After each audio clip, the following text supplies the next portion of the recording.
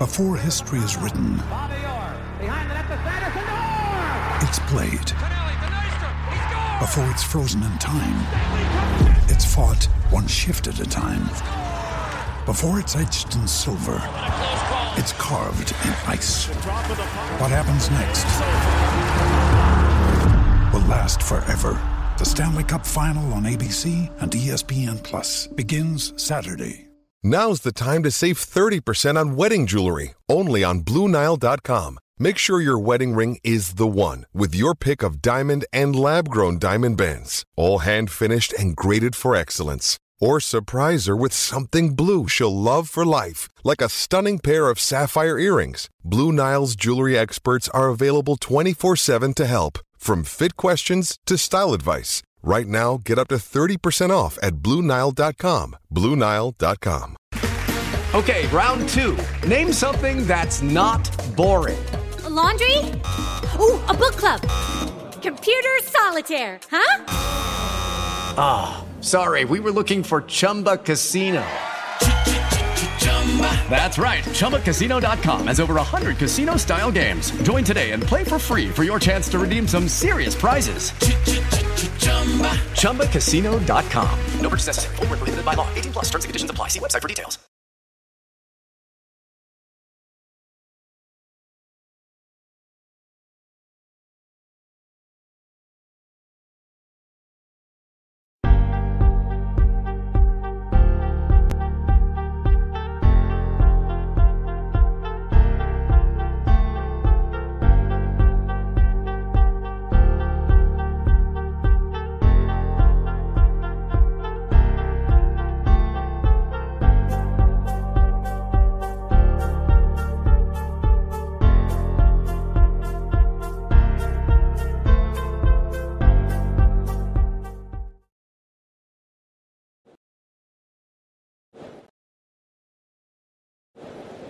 Ready? Play.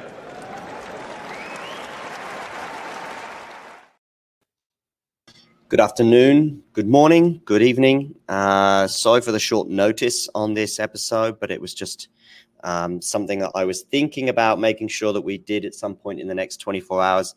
I didn't feel as though there was much urgency on it, in that I didn't mind if it was Tuesday, but I wanted it to be today or tomorrow, and I wanted it also to be before the draw and blah, blah, blah. Anyway, nobody cares about that. But maybe what people do care about is some news that just emerged in the last hour, Damien, regarding Alexander Zverev and being elected to the ATP Players Council, right? Yeah, Alexander Zverev is definitely a name that will pop up in this episode quite a lot when it comes to the power rankings, when it comes to the United Cup, if we're talking about it as well. But I have to say that if some people who are currently, raging about it on Twitter, I don't really see where the ATP is to blame here. It's a voting which is conducted by other players. So the other players are to blame. If there was any player so far that really ever spoke out against Zverev and the whole criminal case, the domestic violence case, I don't think we've had a situation like this. We've had some recent feuds between Zverev and Medvedev, Zverev-Tsitsipas, but they were always on a personal level. Zverev-Tsitsipas with the bathroom break, Zverev-Medvedev with the whole thing, when it comes to the friendship and whether they are friends. But actually, Ben is very right here in the second sentence, that the only conclusion is that his peers in the locker room don't care. That's really the only takeaway from this. The ATP, I know that when they saw who was voted, they were probably like, oh my goodness, now we have to announce him. And the social media backlash is going to be there. And it will be.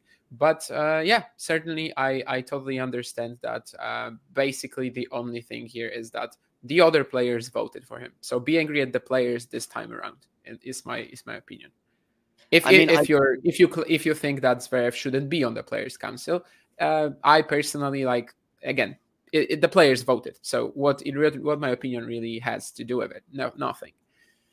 I guess if there is one criticism, and this has all come upon me at least quite quickly, so I haven't heard all the arguments and haven't come to a definite conclusion. But perhaps if there is a criticism of the ATP, it's that they don't have something in place that prevents people perhaps from, here's something, okay? It's a bit of a tangent, but bear with me on this. I think that that to be a prime minister or president, you should have qualifications. And those qualifications, of course, would include certain ethical points and certain experience, certain managerial skills. I don't know what, just like you would for any job on the planet, basically. You'd have an interview and then they decide whether you're fit for the job.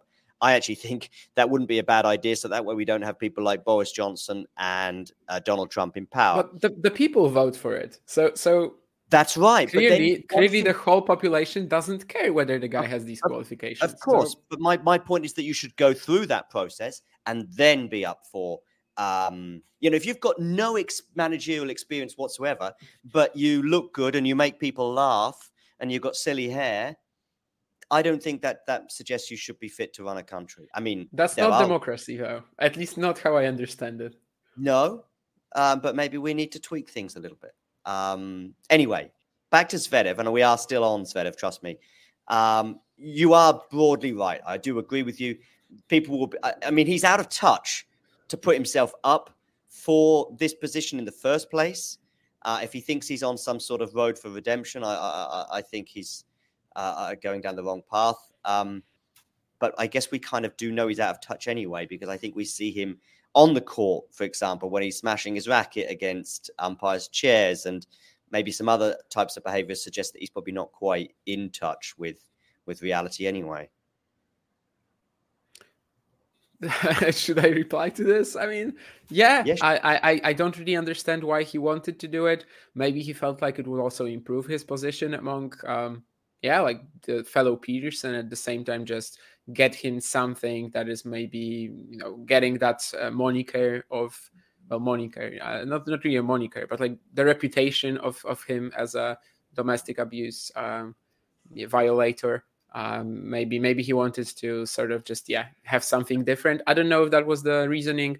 I cannot really judge him for trying to do this, because again, if he did, then it should be the other players. If it's not okay, then it should be the other players who don't vote for him. So I don't really get that at all. Why anyone really hasn't shown anything. I'm definitely not in the forefront of Zverev, you should suspend him right away. I think that would be wrong as a precedent. But I don't really understand how we haven't seen any reaction from any other players to the Zverev case, really. They are all quiet. They all laugh with him on the court. They all handshake him. So clearly they don't care. That's the biggest... Yeah, that's the biggest. This election is actually the biggest sign, because before then you could just say, okay, so they are keeping quiet. They don't want to make like a big drama out of it for some reason, even if they feel maybe that it isn't right. Because I guess given that there is like at least 2,000 isn't going to play Zverev, but let's say about 100 players have played Zverev since. I guess just statistics would tell you that at least a couple of them must feel like he would have to be banned, right? Like what we see on Twitter and etc. It seems like there's a pretty high percentage of the population that does. So no one has ever done anything, and this is the biggest indicator that, as Ben said here, they just don't care. Yeah. My viewpoint, which I have shared from time to time on Zverev as a whole, not necessarily today's news, is basically that I do see an innocent till proven guilty scenario, and that's I think it's a very dangerous, slippery slope when we start presuming guilt for people, and then we are slipping into the territory of all these other countries around the world that the West demonizes. So, and perhaps rightly so, because I think if you can just, as you said before we went live, if you can just accuse someone of something and get them out of the way, because that's what would happen. You're trying to make the ATP Tour finals, and you just want to remove someone from your path. Well, just make up a spurious claim. So I think that's also dangerous. I don't get involved because it's something I just don't know about. So I'm not one of the people that are on Twitter that are, that will make certain accusations against Zverev that until now haven't been proven guilty. Do I particularly like him? No. Is he my favorite player? No. Do I want him to lose? Probably more often than not. Yes. But those are all for tennis and personality reasons. When I see him whacking the umpire's, chair, for example, and some of those other things. And him putting himself up for the Players' Council is another sort of black mark. That's the main, the other main thing. I don't know what on earth he was thinking. But there we go. Any final words on it before we move on, Damien? Yeah, I don't think so. Like, as you know, it's not really a topic that I also want to. Well, we can talk about it here, but I'm not going to tweet about it, for example. I don't want to get into that discussion, mostly because I just prefer to talk about the tennis, and I don't really want to get involved in that whole thing. Let's talk about the tennis then, shall we? And let's talk about some good news, I think. Many of us will regard it as good news. As I don't think there's too many Grigor Dimitrov haters out there. And if they are, I'd be curious as to why. Of course, he's ended a 6-year drought. I saw it put in week terms as well. I think it was over 2,000. Someone out there can do the maths for me if they want. And yeah, what did... 300 around, must be like 300 and something. 2,000. That's days then. Then. Okay. Oh yeah, days. Yeah. Yeah, I was confused for a moment, but yeah, that makes sense. Yeah, that's why I don't do it. So anyway, Grigor has got over that title drought. Has also shared in the. Whoops. I guess John has been kicked out of the stream for some reason. They banned him for this Zverev hate. But yeah, anyway, I will talk about Grigor Dimitrov until he's back, I suppose.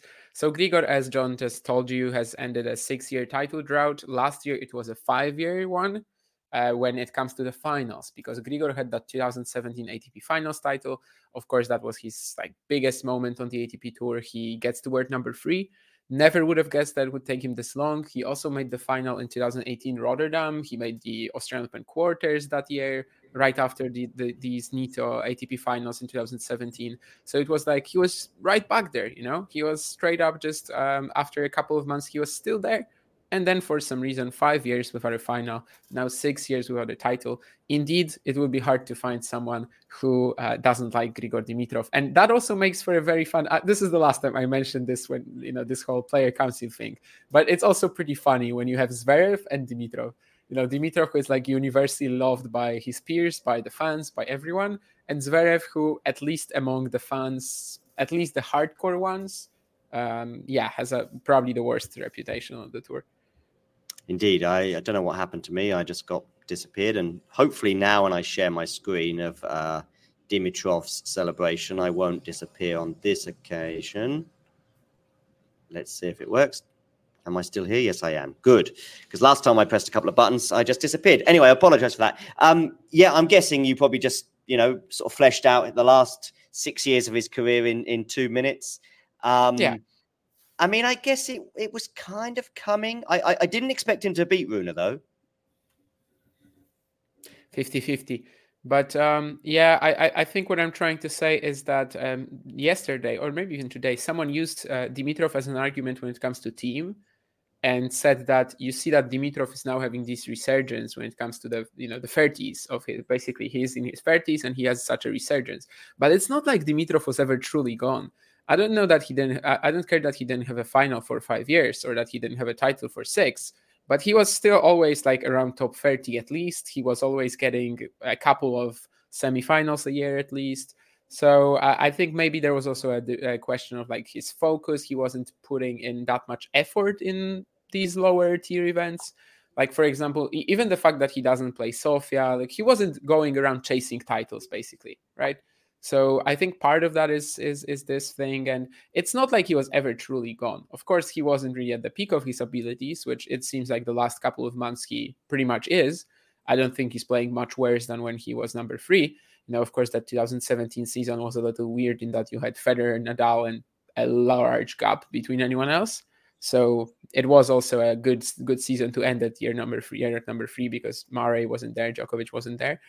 But basically what I'm trying to say is that he was never truly gone. He was always in the picture. He was always a threat who could just randomly pop up. And in fact, in some big events, he certainly did. So it's not like he was truly gone, but certainly get this after 6 years, it's a massive achievement. And up until Geneva, up until here with the titles, up until Geneva with the finals, it was always like a bit of a fun fact that you could surprise people with. And that kind of tells you, what sort of reputation he still had as a player, where the fact that he hasn't made a final in 5 years was like, what? I have to check if that's really true. And I guess that's the best depiction of how shocking it was that a player of his stature, of his abilities, couldn't get there for 5 years when it comes to the finals, 6 when it comes to the titles. His run to the final, I mean, it wasn't exactly legendary. I mean, beating Jordan Thompson in the semis. I should have checked this before. I'm trying to think, who else did he beat en route? Rinky Hijikata, Daniel Altmaier, Andy Murray, Jordan Thompson, and Holger Rune. Yeah, Andy Murray in the first round. It was a very easy path, honestly, compared to how stacked the draw in Brisbane was. Like when you look at Rune's draw, for example, it's like every single round is tougher, it seems. Well, maybe Purcell against Murray, that's like comparable right now, maybe even. But the next rounds for Rune were definitely tougher. But, Dimitrov is the best player in the history of the tournament, essentially. He has 2 titles there now. He has 23 wins, I think, which is the most in tournament history as well. He's made like numerous deep runs in Brisbane. So, it makes total sense. And obviously he did play very well to win the final as well. We'll see in a few minutes where we have him in our power rankings. Yes, we will. What do we make of... Oh, and I can just answer this question as a little interruption, but I don't think it does things too badly. At Nole's injury, Rasik is asking, Rasik, do make sure you hit the like button. And if you click subscribe, Rasik, you'll see that little subscriber thing tick over and you can feel very proud of yourself. But regarding his injury, as far as I'm aware, he's actually going to be on the practice court at around about 4 or 5 o'clock Melbourne time tomorrow. Matthew just commented about it. Yeah. So that suggests that things are not too bad, but we'll wait and see. I mean, obviously the answer to the question generally is we don't know, but he is due to practice tomorrow, which says something. What does this run and ultimate defeat mean for Holger Rune? I think it's a perfectly fine start to the season. I don't think he can be too disappointed. We sort of have to just throw him into an event like the Australian Open and see how he does. Last year, of course, it was very different. We were all expecting huge things after Paris. He did for 3 rounds play amazingly well, like well enough where we were thinking, okay, this guy might take down Djokovic. If someone in the event takes down Djokovic, it's probably him. Of course, that didn't pan out because he lost to Rublev, and even if he won, and he was very close, it was clear that he wasn't ready for a Grand Slam winning run. Is he ready now? We kind of just have to wait and see. Definitely since that patch where he lost like 6 consecutive matches or something like that in the North American hardcourt swing at the beginning of the Chinese swing last year, it seems like he has made the step up. He was back to being a contender in Paris and at the ATP finals. He was very fine here despite the tough draw. So I'm expecting him to be very dangerous in Australia as well. Hopefully no more fitness issues as well. We also have to see like where that situation is really, because I don't think in Brisbane we got the chance to test him also on that level. Recently, mostly like back in that poor patch that he had, it was common for him to struggle. Then of course only in the 2 free setters against Djokovic he was really down again, but it's also different intensity. But I feel like we cannot really say too much yet about his form or like the state of his Australian Open winning chances until we actually get him playing that big event and we see if he's back to that wonderful track that he was basically in the first half of the 2023 season. He still was on it. Yeah, he doesn't really, my opinion doesn't really change for him. In fact, it would have been almost a bonus if he had won. If he'd won, then it would be like, okay, that's nice to win your first title and to already equal the number of titles I think he won last. I think he just won the one last year in Munich. Yeah. So he would have already got off to that start, and that would have been a great start for him this year. But yet he hasn't, for example, and we won't elaborate too much on it right now, but he hasn't moved at all in my power rankings as a result of He has, I think. I thought he might have done. He has moved down one spot, but that's not because of his performance. Okay. It's another player that has moved up rather than he has Okay. moved down. But simply, I mean, because Yep. one player has gone up, he has to go down. But it's not because of the Brisbane run. No. I mean, Rune's position in my rankings hasn't changed, although technically he is now down because one of the other players did much better than him. Fair enough. Okay, let's have a look at some of the other people in Brisbane before we move over to Hong Kong. Jordan Thompson making the semi-finals. Of course, the match with Rafa Nadal kind of took on 3, 4, 5 different dimensions, both during and since the match. What do we make of Jordan in general? Where, have we changed our opinion on him at all in the last 6-7 days? Is he now going to be a second week candidate or at the Australian Open, or was it all a bit of a, okay, he plays Rafa, and perhaps in the third set Rafa was diminished? No, not 6-7 days, but like over the past year and a half, maybe, I would say Thompson has become a lot more adequate on the ATP level. He was always a bit of you could call it vulturing, you could call it smart scheduling. When it comes to the Challenger Tour, like he would often play events in Asia, Australia, in order to get the States. He would succeed in events like that in order to keep himself around that Grand Slam level, around the Grand Slam main draws. Right now, it doesn't, even though he had a ranking of like around 50 at some point, but that was also kind of, done in, let's say, not like typical fashion. Right now, for the past year or so, I think he's been absolutely holding his own on the ATP Tour. It's great to see him just pick up a first ATP Tour semi as well, not on grass. He only had 4 before, and all of them were on grass. So it's also definitely a huge step up for him. And I'm just expecting him to be a solid part of the tour. And like for the first time really in his career, I believe like he belongs here in the long run. Like he's not a guy who will just fall off in a second, but he actually will keep picking up wins. He will keep picking up decent runs, and it's limited. I mean, I'm not saying it isn't. Jordan Thompson isn't suddenly going to be in the top 10 in a second, but he has absolutely maximized, I think, the potential, the ability that he has. He has improved the first serve so much, especially when it's a little quicker. That forehand has, pretty much no limitations. Then he can just sort of work around its weaknesses. So, I just think he's done exactly what he had to do over the years to improve his game, get it to a stage where I can actually start appreciating his game a lot. Honestly, I wasn't really a big fan of Jordan Thompson a couple of years back, especially due to his on-court behavior, which to an extent hasn't changed. But now I actually have fun watching him as well, which for the most part is just the main thing I look at. All right. I do want to talk quickly about Nadal. It's very difficult to really talk much more, to be honest with you. I mean, I contemplated doing something yesterday, but we were live with doing matches and stuff. And ironically, the news emerged at the exact point that Dimitrov was winning his title. And of course, that news, by the way, is that Rafa Nadal has pulled out of the Australian Open. Very, very difficult to analyze, I would suggest.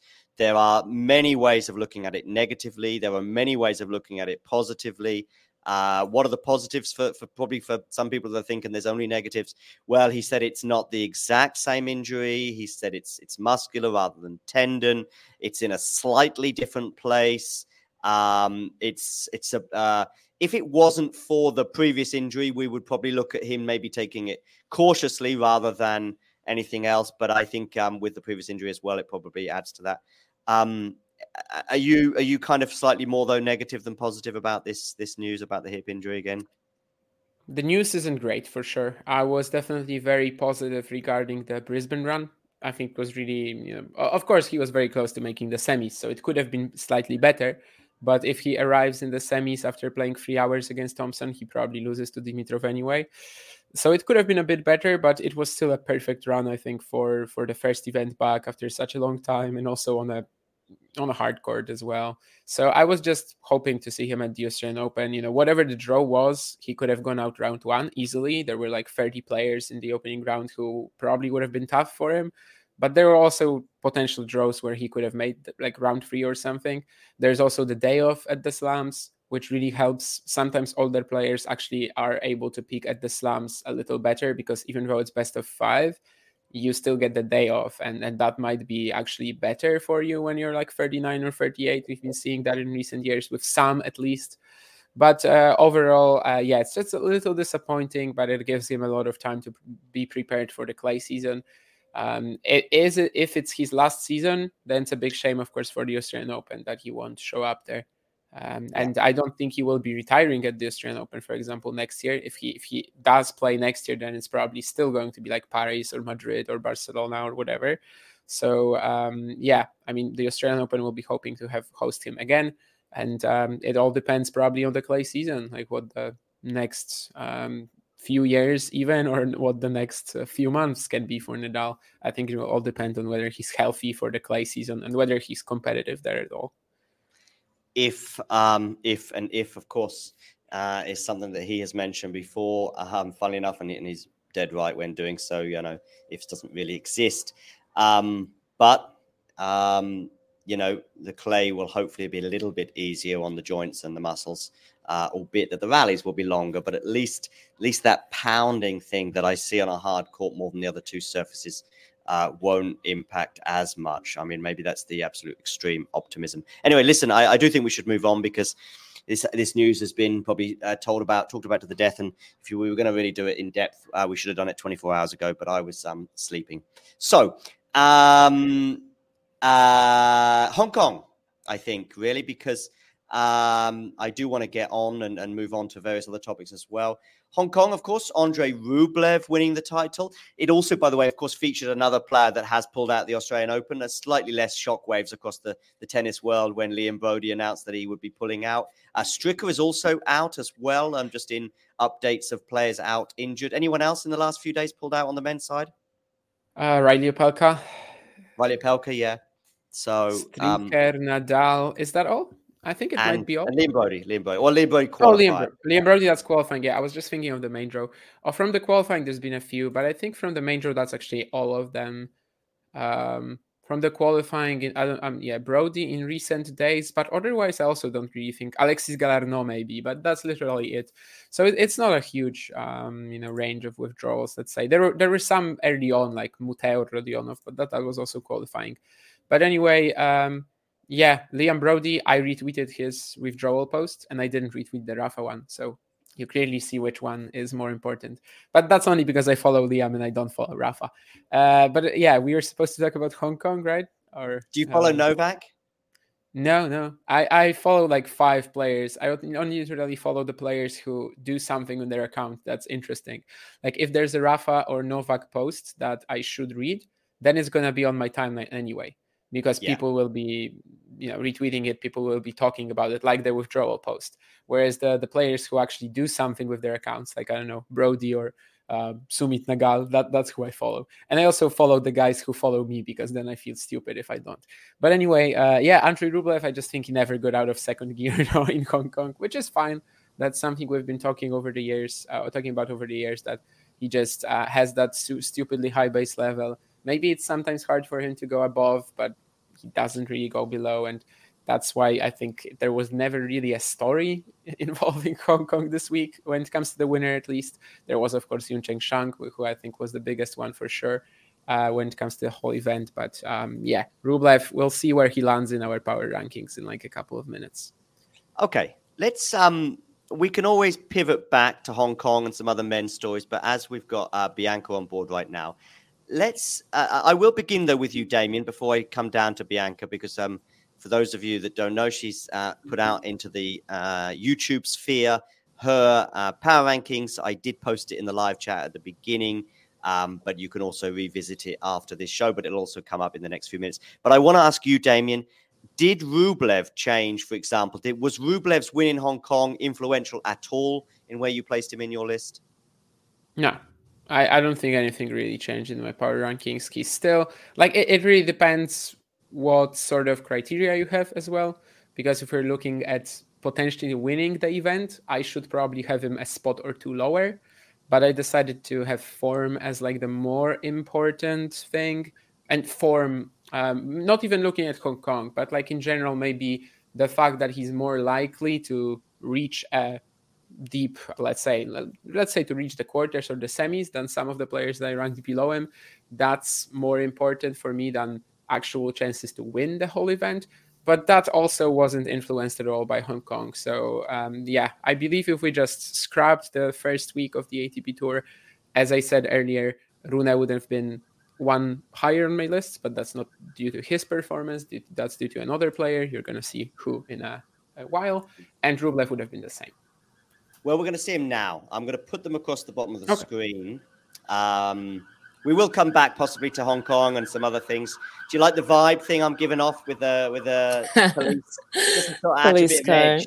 I want to make an edge to the show, bring a bit of edginess to it, which is cool. I've got them zooming across the bottom of the screen, so hopefully you can all keep up at the back, including my 10, where Rublev does squeeze in. And I do think probably I did decide to put him in at 9 on my list as opposed to 10 or even not in it at all, just because he won a title this week. But I'd like to know as well from you, Bianca. Bianca's will be zooming across as well as Damien's now. Bianca, I want to begin really with probably Holger Rune at 5, and 4 you have tell me. It's gonna be on the screen. I think I had Holger Rune at 4, yeah. Oh yeah, Rune at 4, Sinner at 5. Mm-hmm. That was probably the thing that stood out most. There are one or two other questions. Why did you put Rune and Sinner at 5? I feel like I think Holger Rune has maybe a bit more to give than Jannik Sinner. Not that Jannik's results, I feel like the end of last year were really amazing, and it's proved like the kind of player that he has been this whole time. But I don't know. I think the wins that Holger Rune has gotten in past, like the Paris Masters, beating Djokovic, and some of the displays that he's put on, I feel like I don't know. I feel like I trust him a little bit more to go further, especially at the Australian Open, than Jannik Sinner. I was switching them around a lot, but then watching him in Brisbane, I was like, okay, I think I should definitely keep him at 4. Yeah, fair enough. I mean, of course, we haven't seen Jannik Sinner yet, so there is a risk that he might, go out. He could go out early in Australia as a result of maybe this slight gamble. Although, as Damien mentioned, I think a day or two ago, other players have followed suit as well at the upper echelons of tennis. Damien, does it surprise you that someone might put Rune at 4 and Sinner at 5? A touch, but perhaps mostly because Rune, of course, has had his issues in best of 5. That's the only reason it's surprising to me. And I guess also after Sinner's latter half of the 2023 season, I would probably more expect people to put Sinner at number 2. I was maybe more so thinking of Sinner or Alcaraz at number 2 rather than whether it should be, different at 4 or 5. So it's a little surprising, but of course, I'm a big believer in Rune, so nothing wrong there for me, because the ideal state of his game, the potential that he has right now, I definitely subscribe to that church, and I would put him much higher if it was just, straight up, let's say, power level, but I don't really look at the fitness. I don't look at anything really, just sort of power level in the future, potential upside. I would maybe put him much higher than 6. So I can't really say that it's wrong or something. I think it's all arguable. Yeah, go on, Bianca. I feel like I didn't want to be taken over by recency bias. I mean, he has done really well at the end of the year, but same with Rune. He's had some really tough 5-set losses, and a lot of those big matches, like the Alcaraz match at US Open, he was on the losing end of those. And then even losing the finals of the ATP finals, I feel like it was just a few of those moments where I was like, okay, maybe this is where I'll keep him at 5, because everyone, like Holger, Carlos, Daniil, everyone I rated above him in the list, in some of those moments, they were able to win, in those big moment matches, which is why I think I kept him where he is. Even though I feel like he's really close behind all of them, it was difficult for 5 between 3 where I was going to put everyone. Yeah, Sinner, of course, went out last year in the 4th round to Tsitsipas. The year before, he went out in the quarterfinals to Tsitsipas. Very different. He's getting closer, although you could argue that Tsitsipas is getting further away because it was 5 sets last year and straight sets the year before. That loss that Sinner had to Tsitsipas 2 years ago actually did shock me a little bit, both the level from Steph and also the level from Sinner too. And it sort of jolted me a little bit and made me sort of ignore Yannick for a little while. But we can't ignore him right now. I've got him at 3 on my list. For me, the list sort of fell into sort of 3 or 4 sections. Novak, obviously, at number 1. And I think you'd have to be pretty crazy or insanely biased not to have him at number 1. Then the next section was 2, 3, 4. And I'll be honest with you, there are arguments to put each one in different spots. I just want to see Damien's 2, 3, and 4. Actually, I can't remember it right now. Damien, what's your 2, 3, 4? Alcaraz, Sinner, Medvedev. Yeah, same as mine then. I've got Mario's on the screen right now. He's got Medvedev at 3, but I also found Jack's a little surprising because he had Medvedev at 2. We did speak about it. Oh, you had him at 2 as well? Yeah, that's what Bianca has. I think Mario is just kidding himself. Like, Mario just wants Sinner to win this, so he's putting him lower not to jinx him. That's my opinion. But so but both Jack and Bianca have Medvedev at 2. I guess that's sort of looking at a long-term reputation, both on a hard court and in Australia, right, Bianca? Yeah. I mean, you mentioned it in the video, I think, how many Grand Slam finals he's been in and how few he's won. And in Australia, you don't want to see a stretch Murray-esque in terms of losing finals. All of them against the big 2 as well, I guess, right? Like all of them against Nadal and Nadal twice and Djokovic twice, is it? Djokovic twice, Nadal twice. It's 4 Grand Slam final losses and 1 win. But of course, that 1 win did come against Novak. I don't know. I just Medvedev, Sinner seems to have turned a corner. Medvedev, Alcaraz, we know. That so for me, it's like Medvedev plays Djokovic. Who's the favorite and what are the odds? 70-30 probably. Medvedev plays Alcaraz. Who's the favorite?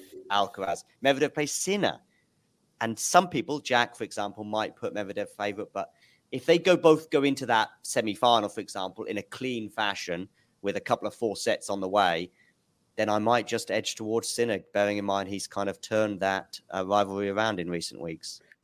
Yeah, I honestly put Medvedev 4th because I just don't believe in him beating Djokovic. I have PTSD after the US Open final. Whereas Alcaraz Sinner, I could see it. It's both possible. of you, by the way. I'm glad you're both here, though. You both had Medvedev winning in 5, I think, in New York before the match. I definitely did. Yeah, and Bianca did too, because I remember speaking to her about it the other day. So that's the reason, basically. I think Medvedev, Sinner, Alcaraz, if they play each other, well, Medvedev, Alcaraz, I would still favor Carlos because of the matchup. But like all the other in that group of 3 players, all the matchups are pretty close. But I just trust Alcaraz and Sinner to trouble Djokovic. I don't trust Medvedev to do it, so that's why he's number 4. But I totally understand if someone has him at number 2. I even had a friend of mine sort of show me his power rankings, and he had number 2. He had Medvedev and Zverev sort of combined. That was a little shocking to me, but I said, okay, I can handle this. But are you forgetting that Sinner exists? Because Sinner wasn't in his top 10. And thankfully, yes, that was the case. Oh, he just forgot. Thankfully, he just forgot Sinner. But yeah, he still wanted Medvedev or Zverev at number 2, which Zverev was a little surprising to me, but I'm seeing Medvedev second for a lot of people. And I can see why. After that US Open final, I can't really back him against Djokovic anymore, at least not at the Grand Slam stage. Bianca, let's talk about the second half of your list. And I think the standout name for me was Ben Shelton at number 9. I listen, this part, to be honest with you, is the least controversial. I think if you didn't have Novak at number 1, that would be controversial. I think to some extent, maybe stronger than Damien. I think having Rune and Sinner in that order is a slight talking point. To be fair, 6 to 10. And Mario's cheating, by the way, by putting 2 players at 10 there. Mario put Ruud in his rankings. We should just, not look at that. Yeah, that's true. Yeah, but he's just doing that because Ruud's a nice guy. And also he plays pretty well at the United Cup. And Mario said here at the bottom that he's looking at how strong they are looking some days before the start of the tournament. So I think that's what Mario was going for. Also, the nice guy factor is a thing. I know. Like I always pick for like Grand Slam qualifying predictions. I tend to pick the guys that have been nice to me or something like that. I know it's a factor, but I never really considered Ruud for the top 10. No. Maybe Tsitsipas at 6, Bianca. Slight question mark. Like too high or too low? Too high. Too high. Really? Yeah. I feel like I maybe would have put him lower, but the fact that I feel like I just don't understand him sometimes. I don't trust him because last year I didn't think he was going to do anything, and then he made the final. So I feel like it might have been a bit stupid not to even include him on this list, especially because of how, I don't know, he feels at the tournament. Whoops, I didn't. He didn't at all. I'm just looking at your list again now, Damien. Yeah, he didn't at all. I think I had to include him, and I his Australia form is possibly, I think he should be getting better results come the end of his career at the French. When we look at 15 years, for example, it may well be that case. But right now, as we pause in time, his equally best results at least have come in Australia. Of course, we know about New York and Wimbledon. 6 for me for a guy. I might have put him in and around 6 last year, maybe a bit higher because of some of the absences and question marks. But right now, he was possibly not in my top 10. In the end, he did squeeze in. But I will also repeat, from 6 to 15, so there's probably 10 or 15 players, that, for example, I'm looking at Mario's list right now. Ruud sort of stands out. Bianca, on your list, as I said, Shelton for me kind of stands out. But there are arguments for both those players. I mean, Shelton's run last year, Bianca, probably influenced you a bit, though. Yeah, that and his US Open run. I feel like it's kind of shocking that his 2 best results have come at the Grand Slam. I think he is kind of a player that loves those big moments, that big crowd, that energy. He feeds off of it. And so I think that's kind of my decision why I would put him in there. I see him doing well again, especially probably he's going to get support from the crowd there if he's not playing an Australian. And it might propel him. I did say I don't know if he's going to go as far, but I definitely am not going to count him out.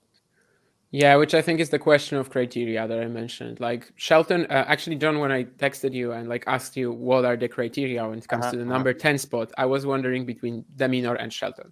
So De Minaur was my form pick. Shelton was he has a chance to win the event, whereas Alex De Minaur has 0. And that was literally what I was thinking about. So if I was doing it on the basis of who can actually win the event, yes, Shelton. I wish we got his Auckland run first. I wish we see his Auckland run first. But of course, by the time, maybe actually he will lose in the opening round in Auckland to Fabian Marozsan. Who knows? They played last year and it was very close. I think Fabi had 2 set points in the second set, so it's possible. And if we get a loss there, then maybe we actually get his Auckland run before the draw. But in other case, we might actually see it only after the draw is made. So it would change everything up. But Shelton, if I'm just talking about who can win the event, he's actually in the group which has not a 0%, but let's say a 0.8. Please ignore my misspelling of Di Minaur. I often spell Di Minaur D-I. It's actually the Italian way of spelling it rather than Spanish or French. But anyway, excuse me for that, but it doesn't make any difference. I've just got De Minaur squeezing in. I think we've all got him just about squeezing into our list. He's on your list, Bianca, De Minaur? Oh, no, he got an honourable mention, I think. Honourable mention, yeah. Yeah. Dimitrov as well is one that's borderline and for me doesn't make it. What is the controversial one amongst us that we're sharing right now? For me, anyways, Jack has got him as high as 6. But have you got him quite high, Damien? 8. But over Rune is controversial, I think. I think there's for me at least, there's a very clear top 6. I don't know if there was before the United Cup, but I think Zverev has definitely done enough to get, into that conversation and inside the very clear top 6 for me. And Dimitrov, who do I have at number 7? Rublev. Yeah, I was thinking about that one. I think Dimitrov should be above Hurkacz right now. And when it comes to Rublev, I can't quite justify putting him there. Although I do feel like Rublev has a worse, his chance of winning the title is weaker than Dimitrov's. Dimitrov can actually win the title, whereas Rublev for me is a very, very It's just marginally above the minors. I just think Rublev has a very good chance of getting far.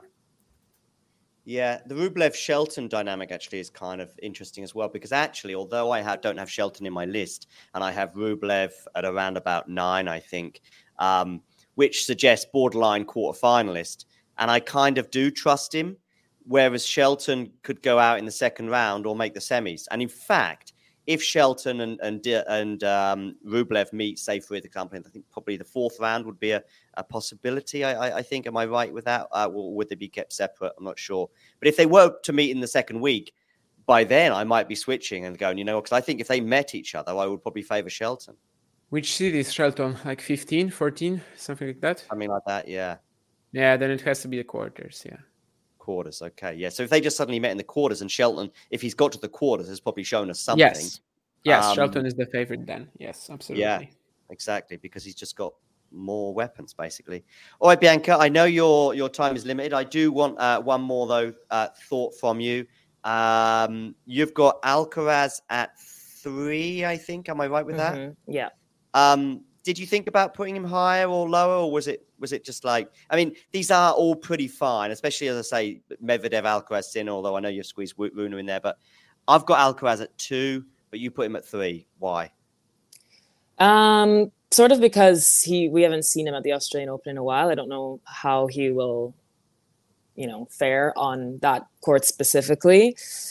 And yeah, that's basically why. And because Daniil has done better there. It was kind of a swish between the two of them for 2 and 3. But yeah, I don't know. Maybe I'll be completely wrong by the end of this tournament. We can throw my list away. We'll all have our lists blown open. I will be doing myself a sort of match by match prediction on the eve of the tournament once the draw is made. But I do like to do this independent of the draw, because we may look at the Wimbledon draw last year and it would have just been completely different to the power rankings. And as I was saying to Damien earlier, who would have predicted that Vondrousova would win that tournament? But that doesn't mean that she deserves to be in a 10 power rankings. Even now, retrospectively, you could say, "Oh, I had Vondrousova at 5 in my power rankings." I would say, "Well, that's still wrong. It's still wrong to have her at 5." Djokovic might not win the Australian Open, but there is no argument to put him really anywhere but 1. There's one. Wrist. Oh, the wrist. And if someone does it because of that, if he or she believes that this is very serious, yes. If there's any other argument for putting Djokovic number 2, number 3, no. Yeah, that's just BS. Jack, they're going on the Dimitrov. Again? Yeah, no, I'm joking. I mean, I've just heard it a lot in recent days that 2024 is the year of Grigor. I would love to see it for Grigor and for you, Jack.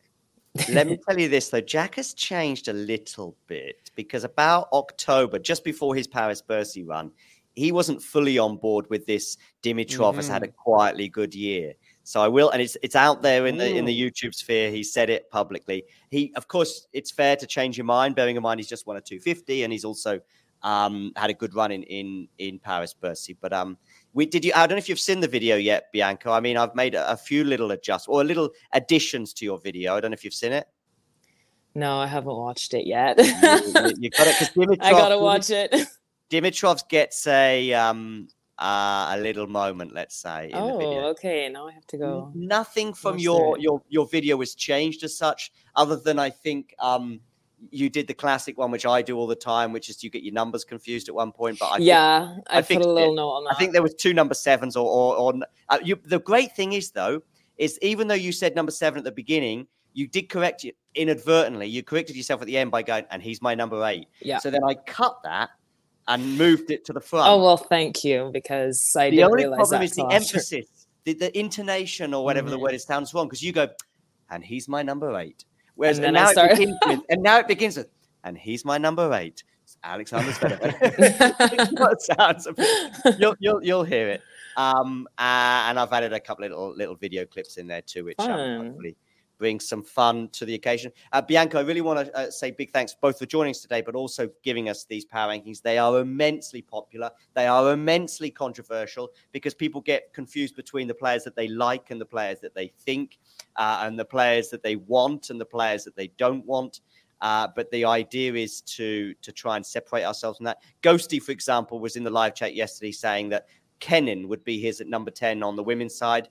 And his argument was that she's won the Australian Open before and that the WTA sort of is crazy. And who would have? But that doesn't mean she deserves. She could go on and win the Australian Open, but it doesn't mean that he's justified by putting her at 10. And he didn't have Pegula in there because he doesn't like her.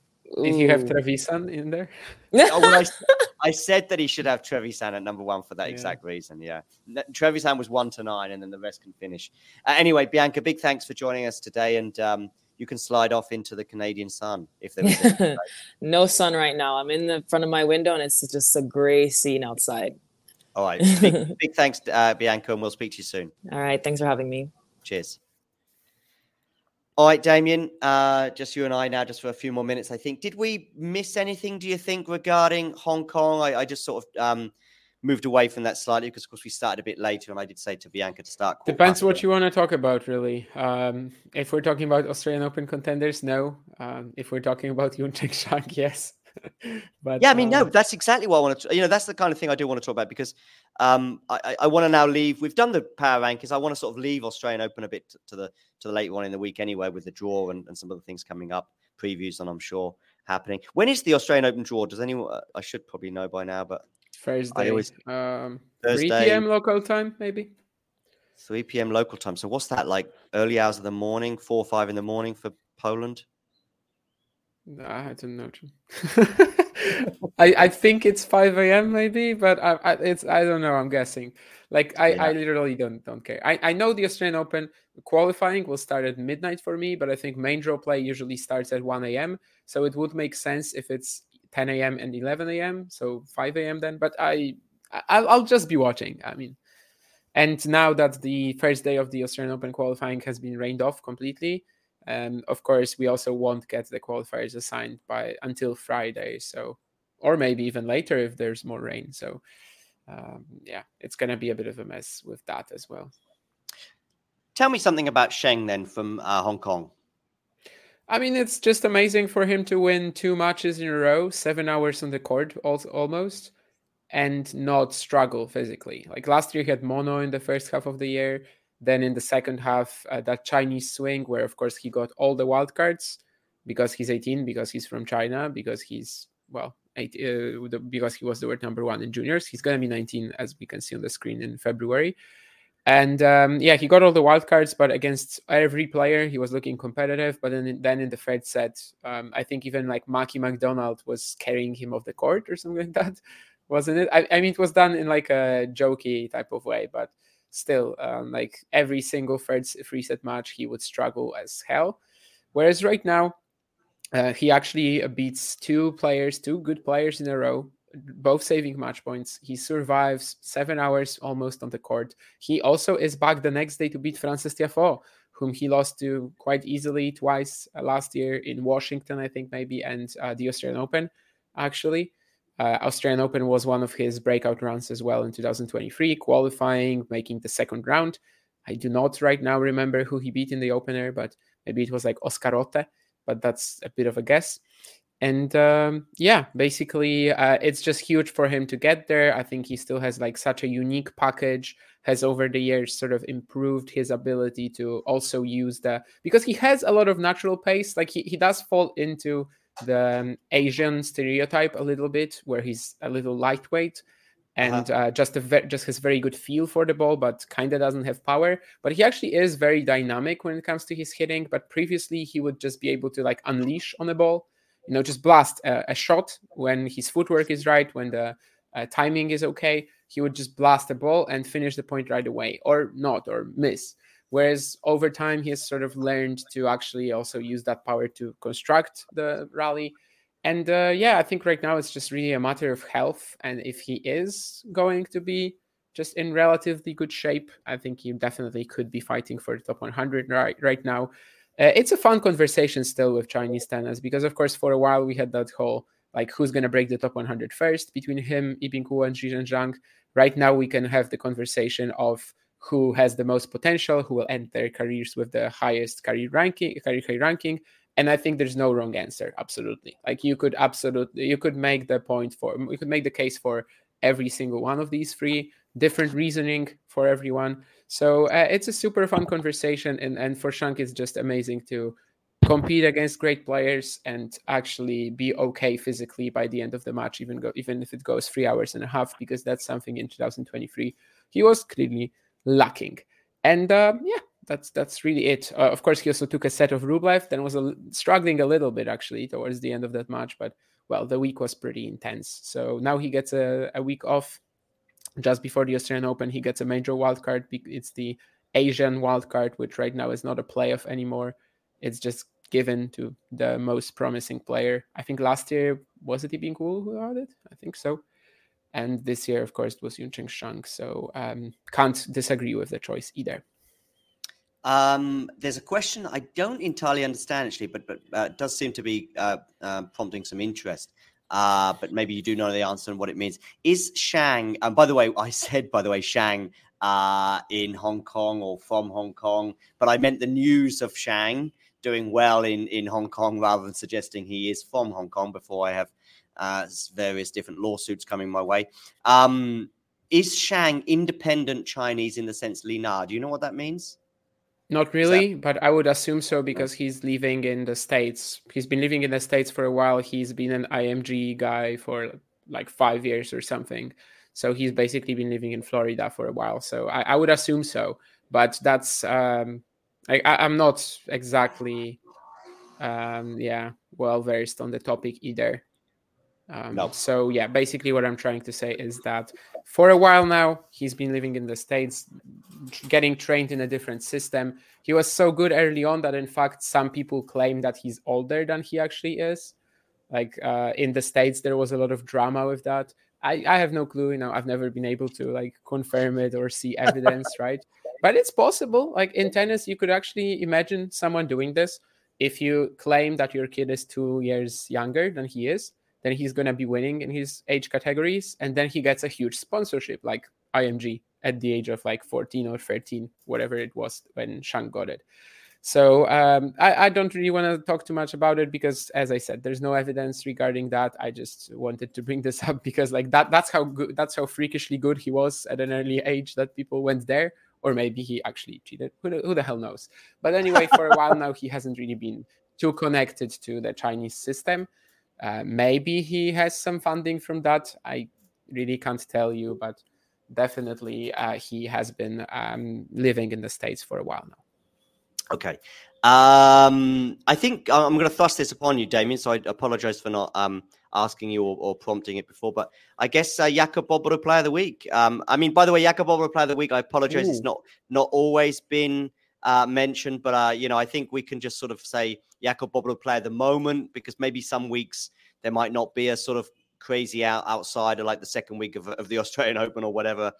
So I think sometimes we might have two. But I think, does he make sense then for a Jakub Bobro award, let's say? Oh, sure. Massive ATP Tour run. I think there were a number of other candidates as well, like Menchik. Who else was there? Kazos won a challenger title as well. I'm mostly looking at the younger guys, but I guess they make the biggest stories. But yeah, Yuncheng Shang, sure. Fair enough. And I know Jakub also enjoyed watching him a lot. For now, the good thing about the Jakub Bobro Player of the Week award is that whenever we give it to a certain player, I remember, my conversations on the Challenger pod with Jakub about them, and cool. I know what his opinion was as well. Whereas, of course, in some time there might be a moment when there are actually players that we couldn't discuss with each other. So, but Yuncheng Shang and the whole Chinese, top three, that was definitely something where we had on our minds in a ton of episodes at some point. Shang maybe, well, especially when he won that maiden challenger title, but since then he has been a little more ATP Tour scheduled, I guess, ATP Tour oriented. But we'll see how that goes for him this year. But of course, if he can get results like this, then maybe he doesn't really need to. And right now you have a lot of incentive as well with the new round by round point distribution to play ATP Tour events instead of grinding challengers. Cool. I think we've done Brisbane now. We've done Hong Kong. We've done Power Rankings. We've done Nadal. We've done Zverev, ATP Players Council. Anything else, Hong Kong, Brisbane, or just men's tennis news? We've just ticked off some of the players. Unfortunately, they've had to pull out injured, as well as Rafa, as in Liam Brody and Stricker and Riley Opelka. Is there any other men's tennis news really regarding the last sort of few days that we've missed? I'm trying to understand who is Ashley referring to when she says young. Is it about Yuncheng Shang or is it about anyone else? I think it might be I mispronounced it, perhaps. I don't know. I might have said Sheng once rather than Shang. Top 50 is a big goal. Let's do top 100 first, you know? I think that's a little optimistic. If you're referring to Shang, because there were a lot of comments and I kind of got lost in that, because she says that she saw Young play in Nottingham as well. I think maybe Yuncheng Shang could have played there. I'm pretty sure he played something on grass before Wimbledon. Well, he definitely played Wimbledon qualies, playing against Arnaldi in the opening round and losing, but it was a very good match. Well, anyway, never mind. Convinced of the potential to be top 50, but anyway, there we go. All right, as I say, I think we have probably done this to the death, unless there's any other news story that I'm missing. I mean, who was it? Dimitrov beating the semis. I know we mentioned Brisbane earlier, but Jordan Thompson. Oh yeah, Jordan Thompson. Who did Rune therefore beat in the semi? Roman Safiullin. Oh yeah, that was quite entertaining, but possibly because Rune was sort of getting very angry with himself and in his box in the second set. And Safiullin actually.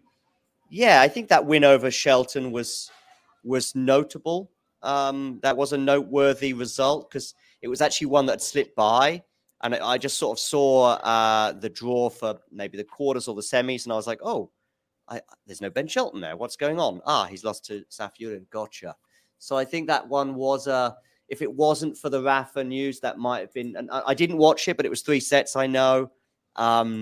But Safiullin has had quite a few notable results in the last 6 months. I mean, that's not really a notable result, I think. Like that's underestimating Safiullin. I'm not saying it's a shock, Damien. I didn't I'm not going like, wow, that's changed. Yeah, I'm not really. I don't want to do this as like, John, I'm disappointed in you or something. I just want to make it clear that this isn't a result, like at all. Like Safiullin's Shelton, it's a 50-50 match. But it's another good result for him to add to the Alcaraz win at Paris-Bercy, to Zverev in Asia, to his run at Wimbledon, of course, and he's building up quite a healthy CV.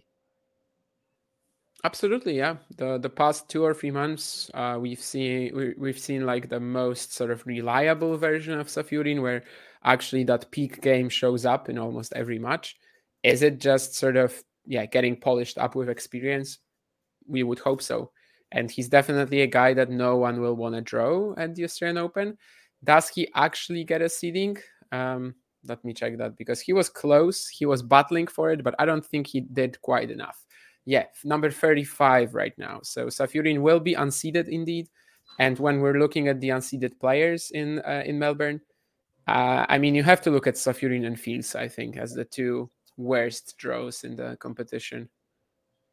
Yeah, that's a pretty horrible round one. Whoever I think plays, even Novak, although Novak will win it, I think he just won't want it. That's for sure. All right, I think we should bring this to a close now, because honestly I can't think of any other big things that spring to mind. We'll probably finish the show and then something will come to me in the next 5 or 10 minutes. But I think there's no other tournaments, at least on the main tour, to talk about, and plenty of discussions to have about Australia, but we can save those for the next few days, particularly with the draw still to come. Do hit the like button and do subscribe to the channel if you haven't. And if you do so in the next couple of minutes, you'll get the pleasure of seeing that subscriber count tick over. Hi, Miles. We'll be seeing Miles. Oh, that's another thing I want to say. We've got WTA Weekly coming up in just over an hour. If my clock is right, and so on and so forth. Miles will be joining Nick for that. We might have Biola, but please don't tune in and be disappointed if Biola doesn't make it, because I know that there may be 1 or 2 technical reasons that might prevent her from joining. But if we don't have her tonight or today, we'll definitely have her at some point in the near future. But of course, they will be talking about Nick's power rankings, but also the last 7 days in tennis. So please join us for that. And if you're watching this retrospectively, please do get in the comment section below and have your thoughts on the last 7 days in men's tennis, but also the power rankings discussion that we had. That was a bit of a monologue, Damien. Yeah, just to briefly also talk about the question that Ashley posed. Just one player, honestly. I will name just one player. If you guys had to pick anyone in qualifying, should Will watch out for and why? Basically, I think when I'm looking at the whole draw and sort of taking maybe not taking into consideration who they have to play in the qualifying first, but if we're talking about the guys there and like who could actually have a big run at the Australian Open, I think there's one clear answer, and that's Khamzat Medjedovic, the next gen finals champion. He might actually play Abdullah Shelbayh in a rematch from Jeddah in the second round. Then he could also have to beat Blocks or Svajda. He lost to Blocks in Antwerp qualifying. But if we're talking about like strictly power level of the guys in the qualies, I think there's a number of them, of course, who could win matches. We've got the insane round one between Nakashima and Menchik. Whoever qualifies from that one will be really strong in the main draw if they indeed pull it off. And they have a pretty easy draw outside of that. Of course, there's a number of other good players. Like we have another section where Goff and Diallo might be the third round. Kovacevic is there and etc. But I think Medjedovic is the one clear answer if we're talking about a player who has the potential to actually win like a lot of matches in the main draw if he makes it. And he's also had success in Grand Slam qualifying already. He's qualified for Wimbledon. He's qualified for the French Open. Fair enough. Did I put a poll in this particular conversation regarding the Australian Open? I don't remember. Let me just have a quick look. I know I've got one for the women anyway, so do click on that link for that. I hope I put a poll up, but sometimes I forget. Let's see if I put a poll up. This is very slow, the internet, for some reason. Nope, I didn't put a poll up. Anyway, it doesn't matter. You can just get in the comment section below and tell me who you think is going to win the Australian Open. Okay, cool. Thanks, Damien. And we'll speak to each other very soon. And everybody else, you know the drill. If you enjoyed this video, make sure you hit that like button. Don't forget to subscribe and click that notification bell so you don't miss out on all things tennis.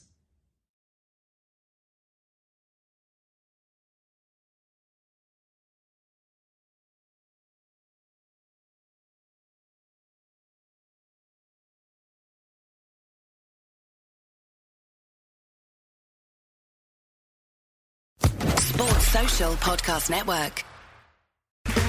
Okay, round two. Name something that's not boring. A laundry? Ooh, a book club. Computer solitaire, huh? Ah, sorry, we were looking for Chumba Casino. That's right, ChumbaCasino.com has over 100 casino-style games. Join today and play for free for your chance to redeem some serious prizes. ChumbaCasino.com. No purchase necessary. Void where prohibited by law. 18+ terms and conditions apply. See website for details.